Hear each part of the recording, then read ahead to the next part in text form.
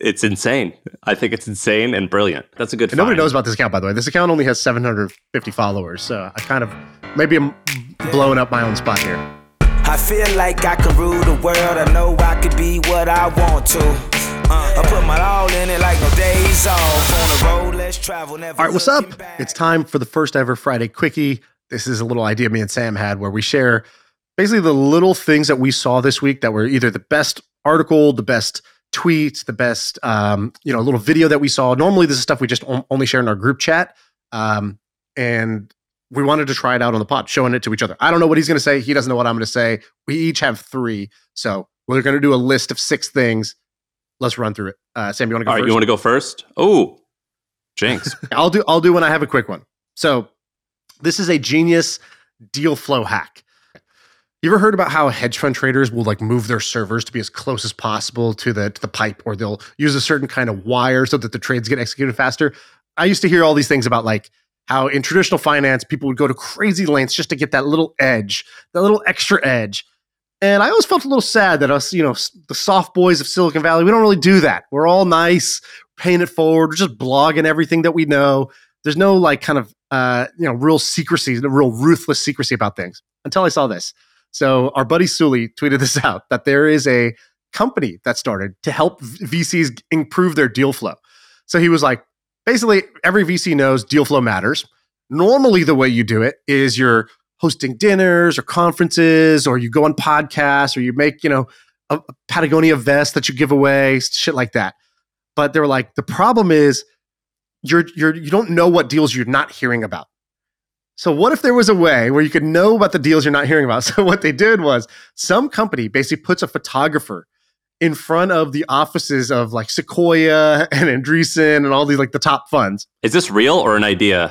I think this is real. So when people are leaving the office, they're like, hey, do you want a picture in front of the Sequoia thing? I'll send it to you. They take a picture because it's a great moment for the entrepreneur. Oh, this is when we pitched Sequoia. And they're like, great, what's the name of your company? And they're like, awesome. And they basically sell that list to all the other funds. It's like, hey, did you know these guys are out raising? They were talking to Sequoia. And he's like, I heard about this and I thought it was amazing. Genius deal flow hack. He's like, the VC who told me about it was like, we don't pay for this, but I know it exists and others do. I think that's brilliant. What do you think? I think it's brilliant. I think it's insane. I think it's insane and brilliant. There's another version of this that I follow. There's a Twitter account called like Stealth something. And it's anytime somebody who had like working on something new or stealth, blah, blah, blah. Anytime they change that to like the name of a project, it immediately tweets out, this person just announced they're doing this thing. And so you could reach out to them and be like, hey, that's really cool. I like what you're doing. What's the name of that handle? All right. So that account is called Stealth Co Spy. So if you go to @Stealth Co Spy, it's a real-time notification of anytime like people, it also tracks like LinkedIn. Like if you leave a company that they consider like a high trajectory, like fast growth startup, it's like this person's leaving to do something new. You could see it. So like, for example, the last tweet was, Julia is now building in stealth mode. She's the ex-data science director from GitHub, and she lives in Boston. Here's her LinkedIn. She just announced, or she just posted that she's working on something new that's in stealth. This is awesome. Or it'll be like, Noah comes out of stealth.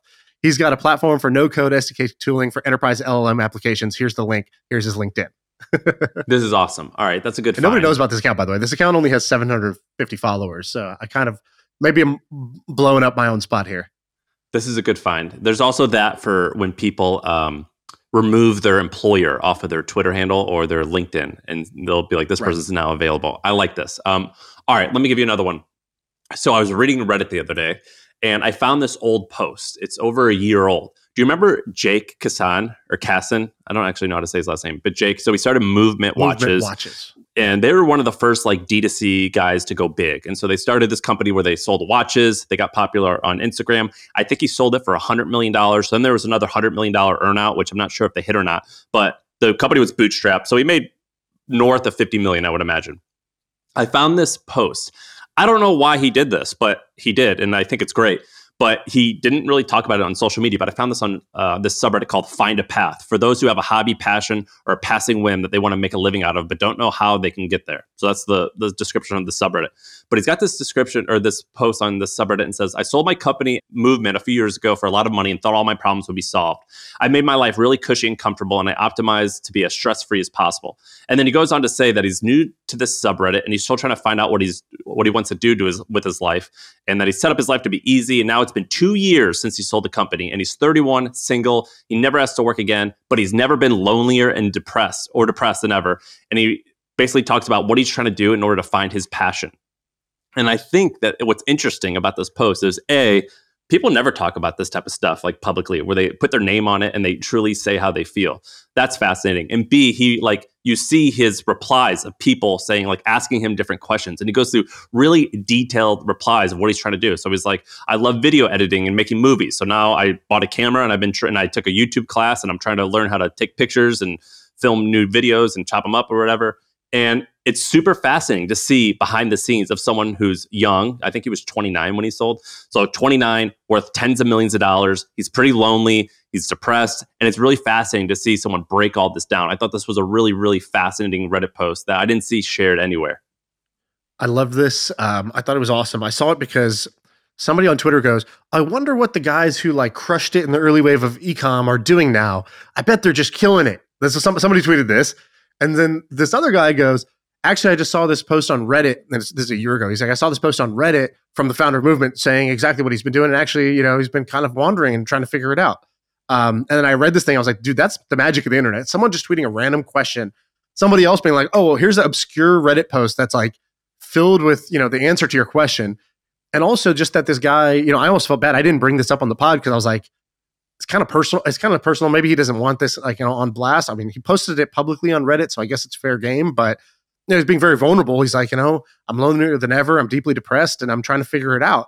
But props to him for doing that and doing it with his name on it. Because he could have very easily just like done this same thing and just say, I sold my company. He didn't have to say who he was. So, respect to him for doing that. I really, really appreciated that. I think it's awesome. I think that this is a problem that not a lot of people go through, but it's really fun for people who are dreaming of making money or who want to sell their company, what happens on the other side. I think someone described this thing as called the second mountain. So you've climbed the first mountain, but you still need another mountain to climb. And he talks about, they're like, why don't you start another company? He was like, well, in the past, money and ego were the huge motivators for me. And those motivators are gone now. And so whatever I do next, I need to find fulfillment and to help others in some way. And so I think it's really interesting. All right, what do you got? All right, number 3, I'm going to do the Hormozi bump. Okay, so Alex Hormozi, friend of the pod, good dude. He bought a company recently, Skool, from another guy who has been on the pod talking about Skool, the original founder of it, Sam Ovens.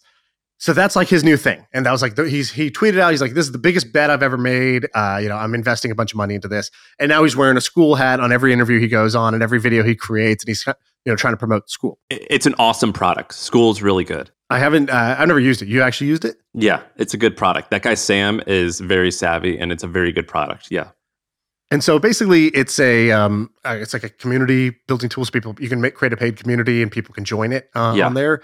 It looks like it's heavy in like the affiliate marketing, like drop shipping type of game. When I went and browsed like the top communities that were on the site or whatever.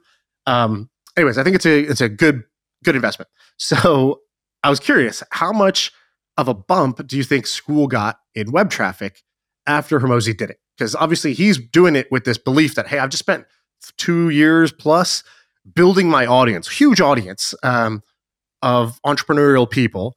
And I'm going to invest in this thing, and then I'm going to try to use my weight to drive traffic. So I can, this is very much the same strategy I've used, which is you could buy something at a fair price, knowing that you have a growth lever to bring more traffic to the site. So I'm curious, how much do you think it went up? So I'll give you the befores. Yeah, what was the before? So before was, let's say, web traffic was in, let's say 3 months ago. If I was, let's say, 5 months ago, was at about 8 million in monthly visitors.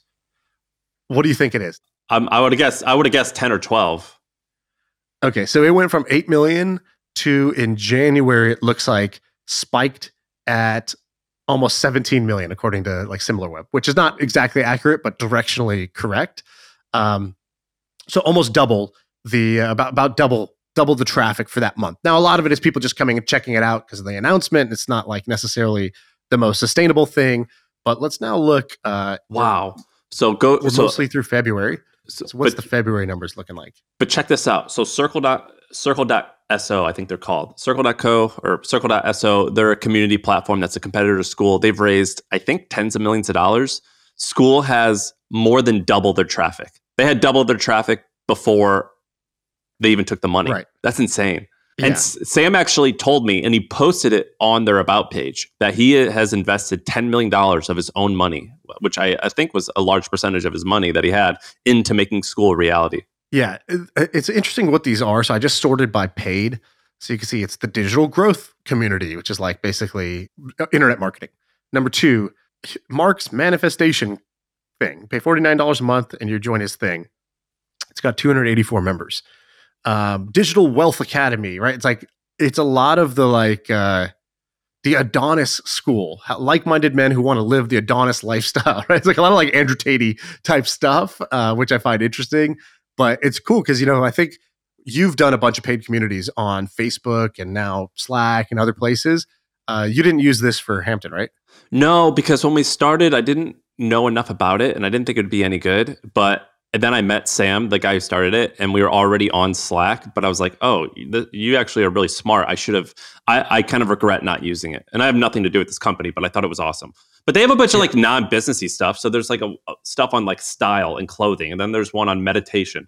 So there's stuff on non-business stuff. It's just, it's like anything aspirational you would want, right? So whatever you want. You want a better body, you want a better style, you want better finances, whatever it is, that's how you get there. I think it's a great move also just in general. The business model of, I take a kind of crappy but high volume business model, which is, let's say, media, but I use it to buy assets in the best business model, SaaS, which is what he did, right? So he converted his YouTube fame, which doesn't pay very well, into owning a SaaS asset, which is like SaaS is one of the best business models out there. So good move by Alex on that one, and congrats to all involved on the big spike. I hung out with Sam Ovens once. My wife and I, we were at a restaurant with him or some type of bar or something, and we were just talking. And Sam Ovens he's a wonderful person, but he's almost a little awkward. Like he's really awkward in the sense of he's comfortable with silence. And it got to the part of the conversation. Yeah, you're like, turns out I'm awkward. Yeah. He's actually kind of normal, I guess. Yeah, it was me. And it got to the point in the conversation where there was some silence, and I was just like, I'm going to sit in this for a minute. Let's just see what this feels like. Let's sit in this silence. And so we sit and we finish the conversation, and there's about 5 seconds, and he goes, I delivered my baby, and he's from New Zealand. And I was like, what? What do you mean you delivered your baby? With what? He goes, my hands. And he tells a story about how like his wife went into labor and like the paramedics couldn't make it in time, and he's like, he delivered it on his own, and it was and he just threw that out there, and I was like, oh, dog, I would join a paid community of him just sending me a voice note every morning of that. Yeah. That was like the silence breaker was, I delivered my baby. And I just thought it was awesome. And I was like, you're the best person I've ever met. All right, let me show you another one. There's this tweet I saw. Her name is Julia Chang. All right. So she just shared this woman on Instagram named Amanda Wolf. So she goes through, what she does is she gets people to share their finances. And then she like is a personal finance wizard or something like that. And so she writes out I don't know. What do they call these people? She's some sort of magician. She's a witch. Some personal finance witch. I don't know. Whatever you call these people. But it's normally like people who are making like 80 grand a year. And then she talks about like, this looks normal. This doesn't look normal. She got this couple that's 39 and 37 years old, a husband and wife. One's an attorney, one's a CIO. Their net income or their personal income is $3.7 million. They live in Alpine, New Jersey, and their expenses each month are roughly $77,000. And they break down what their expenses are. So the biggest one being mortgage, $29,000, utilities, $1,200. But then it gets to like some wild stuff.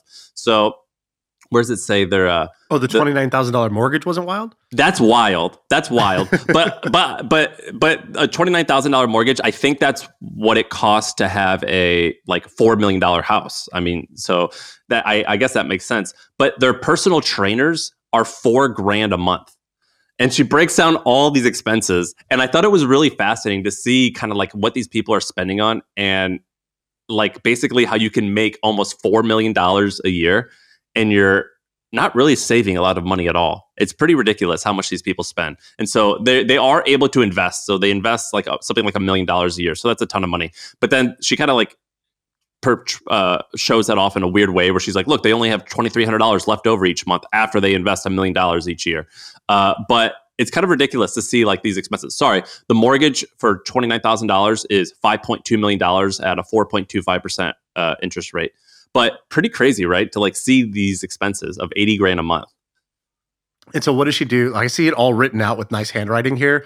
Does she just like cross it out at the end and be like, no, start over, change this? Like, what's the punchline of this? What does she take? What's the takeaway? Well, her takeaway was just basically like, I don't think her takeaway is important. She's just like crazy, right? Yeah, it was just like crazy. I mean, I don't think that her takeaway is actually that interesting to me. But I do think that $4,000 a month in personal trainers is ridiculous. But a nanny, $10,000. Their kids' school, $2,500. Kids' tutors and coach is $3,000. My takeaway is just, if they live in Alpine, New Jersey, I bet they work in Manhattan then. Just that lifestyle out there, even if you are making close to $4 million a year, it is really hard to get terminal velocity out to the point where you don't actually have to work anymore. So in order to not work and spend $1 million a year, you have to have something like $25 million liquid. I think that would be the number, or right around there if you want to withdraw 3% of your money every month. A year. And so in order to like actually save up that amount of money, even when you're earning almost $4 million in the Manhattan area, really, really challenging if you live the life like these types of people. And I thought that was wild. Yeah, I think that's the key is if you want to spend $29,000 a month on your mortgage, if you want to spend $10,000 on your nanny, another, basically $8,000 on miscellaneous and personal trainer, $6,000 a month on shopping, right? Like, the shopping is separate from like just on shopping, fun, and dining out is $4,000, $4,000, and $6,000. Right? So like $14,000 a month on shopping, fun, and dining out.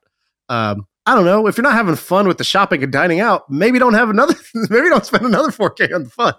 Right? Like this is just excessive spending for that level of income, I think. I agree, but it's just interesting. I think a lot of people who earn that amount of money, by the way, I think they spend that way. I think the real takeaway of this is whoever posted this is just good at social media. They're like, how do I enrage everybody? Okay, let me post this. Because all this is just engagement bait, right? Everyone in the comments is just like, oh man, what the fuck? Like, I can't believe this. This is not real. These people are so out of touch. They get like so angry about it. Dude, I know so many people who live like this, by the way. I know a lot of people who live like this, who make multi-millions and they spend almost all of it. I know a lot of people who earn millions of dollars a year and they still live almost paycheck to paycheck. It sounds crazy, but I know people who do that. What's it like having dumb friends? You are the average of those 5 people you're spending time with. Those 5 idiots that are somehow burning $4 million a year. Dude, it's insane, man. If you live in the East Coast, man, it's insane. You spend a lot. All right, you do one, and then I have one more.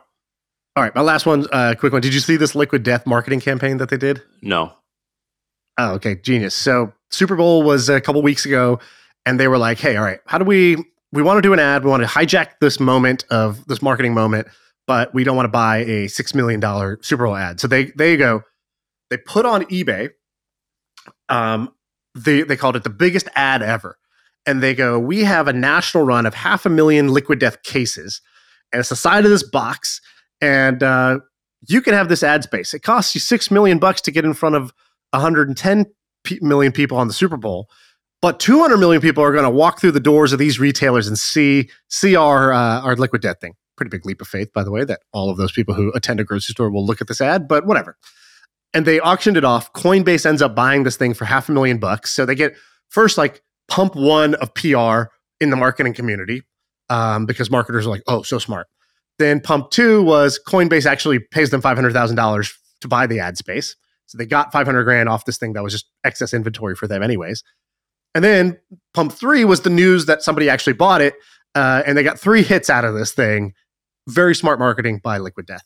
Dude, the guy who started Liquid Death, he came on our podcast, I think 2 years ago. So they were getting going, but they were still big, but they weren't this big. And if I remember correctly, his background was he worked at an agency. And my takeaway from the podcast was basically when you're selling water, the product's not that important. It's just water. And I don't think it tastes particularly different than any other water. But he was just like, I'm really good at advertising and I'm going to do all of these funny things in order to get eyeballs. And I would not have predicted that that would have worked. And it has. He's completely crushed it. His name's Mike. I don't know his last name, actually. I just remember him being Mike. I don't know how you pronounce it. But if you can go back and listen to that pod, it's really good. He was really fascinating. Yeah, that was a few years ago, and they were a lot smaller than now. They're like prepping for an IPO or something like that. It's pretty crazy. I don't know how healthy the business is, but it definitely went way further than I ever thought it would. Probably way further than you ever thought it would too, because it's basically the bet was we're just going to be incredible at marketing. Like that was the entire bet was, it's water. And then we're going to be absolutely incredible, world-class at marketing, and that'll be the thing. And they pulled it off. Props to them. All right, here's the last one. So I found this article. It was from houseoffresh.com. So if you Google House of Fresh and then David and Goliath, you'll see this article. But I'm going to tell you why I was interested in this. So do you ever use review sites to like decide which product you want to buy? Not anymore, but I did for a long time. Me too. I did for a long time. And I started diving deep on this. And I was like, okay, so how does BuzzFeed, which is I don't even know what their specialty is, know which air purifier is best? Like, I don't know if they can actually test all of this stuff. And I started noticing that there's all these websites like menshealth.com and a whole bunch of other stuff reviewing products or posting like, this is the 10 best these items. And I'm like, I don't think that they actually review these things, but maybe I'll trust them. Well, I read this article, and at this point, I'm not going to trust any of them. So let me give you like a little breakdown. So this company that wrote this, houseoffresh.com, they're a small company, and all they do is they review air purifiers. And that's all they do. And they're like a missionary in the mercenary game, meaning most of the people who review air purifiers, they're just like BuzzFeed, and they're just like, look, we can rank on Google, so we're just gonna like read a bunch of Amazon reviews, and we're gonna like pick the one that looks best, and we're gonna put that as the top of our list. Whereas these other guys, House of Fresh, they actually buy the products, and they're not given it, so they're not like owed good coverage to any of the manufacturers, and they test it out, whatever. Well, they did this big article explaining how review sites work. And so the takeaway is basically 16 companies. So it's like Meredith, which owns a whole bunch of different magazines, Dotdash, which owns a whole bunch of stuff, BuzzFeed, Penske Media, who we talked about in a podcast, they own all this stuff. And they basically, 16 media companies get 3 billion clicks per month. And they basically dominate Google. And it's really hard for any small company getting into the review space in order to, they can't actually rank high because these 16 companies control the whole thing. But this article went and dived deep into how they're doing reviews. They basically hire a freelancer just to like go out and do whatever. And then they post the article on their websites, but then they each own like 50 different websites. They'll post it across all the other websites, and they don't actually show how they're doing the reviews. And the takeaway is that they're really likely what they're doing is they just go to Amazon and they just review what Amazon people have actually said, and they just aggregate those, curate them, and put that into their article. And it's not a great way in order to like find out actually what's best, because you're trusting someone else versus going out and doing the research. And I read this article, and my takeaway was 2 things. One, I don't trust any website now that's doing reviews. But number 2, I only trust a few of them. There are a few. So I used to trust Wirecutter. Now I'm nervous about trusting them because they're owned by the New York Times, and so it's owned by much larger companies. So I think they have different incentives. Besides that, there's very few companies out there who I trust for reviews. I go to Reddit, but that's even hard. But I think there's actually an opportunity to create some type of trusted review website. I don't know how exactly you could do that and get big, but I'm pretty certain you could still do that while remaining small. But there's a whole bunch of like these niche websites that used to talk about really interesting stuff. There was one for VPNs. There was one for mattress companies. And then the mattress company like Casper did, or the large VPN companies, they go and actually buy the review sites and they put their link up top. And so at this point, I'm skeptical of the entire industry. And this made me not trust any reviews. And I've already written lots of articles about how Amazon reviews, most of them, or a lot of them, are total bullshit. I used to have friends that would make products and they'd be like, hey, I'm going to make this product free on Amazon. Will you buy it? So it says that you're a proper customer and then just give me 5 stars. It's all a circle jerk, and I don't trust any of the reviews online at this point, and it makes me very skeptical. 100% agree. This is crazy. It's gotten completely out of hand. This is so it's the main way that or not the main way. It's one of the major ways that news sites actually stay in business is that they basically sell their SEO juice to the highest bidder. This is for everything like what you're talking about, air purifiers, but also mattresses, but also everything. It's all just SEO hacks. So for example, if you want to find the best mattress and you Google best mattress, you're not going to find the best mattress. You're going to find who is the best at SEO. Which mattress company is the most aggressive at SEO is the only answer you get when you Google best mattress. And I'm totally with you. I wish there was a better solution to this because there's more products than ever. And you do want to find out if they're any good or which one to buy. It's just that you can't really trust any of the current solutions. I actually think that there's probably something you could do with a combination of video and subscription. So what I would do is I would say, hey, we're coming out, we're calling out the BS that exists in this space. We're going to do a subscription product. You pay for this and you're going to get access to like the super high quality reviews. Only like conscious consumers will do it. And so you start small, but again, it's like The Athletic. So you're going to get people to actually care enough to pay. And then you tell them like, look, because you pay, now you get no bias in the results. We are not going to take affiliate commissions anywhere. And I think if you drew the line there would be a market for that. Maybe you could even let people sort of share their subscriptions so that a bunch of people could, chip in and basically say, cool, I want access to, and it's $100 for all of us in order to make the economics work. I completely agree. That's the solution is somebody's got to say, I'm going to choose a different business model. I'm not going to get paid on my affiliate links. And that's the person that would end up getting trusted because their incentive is not to just push, affiliate products. You know how there's that infographic or image where where it shows that like 4 companies or 5 companies own like 80% of the food in the grocery store? Yes. That's what this article has. They have one of those infographics where it's basically 16 media companies, Hertz, Dotdash, Bustle, Ziff Davis, the Arena Group, Red Ventures, and a handful of others. And it shows all of the companies and titles that they own. And you scroll through this and you're like, those are all supposed to be the reputable ones. And right. I'm like, I don't trust any of this anymore. And so it almost makes me a little bit of a conspiracy theorist when it comes to this stuff. And it completely ruins like my browsing experience because now I see this stuff and I'm like, I can never go to those websites in order to get reviews. And so it kind of opened up my eyes. It's kind of interesting. You can see it at House of Fresh. Just Google House of Fresh, David versus Goliath. Very fascinating article that has kind of changed my opinion on review sites. And they do a huge breakdown. All right. Is that the pod for our, what are we calling it? Quickie Friday? The Quickie. The Quickie. All right. That's it. That's the pod. I feel like I can rule the world. I know I could be what I want to. I put my all in it like no days off. On the road, let's travel, never looking back.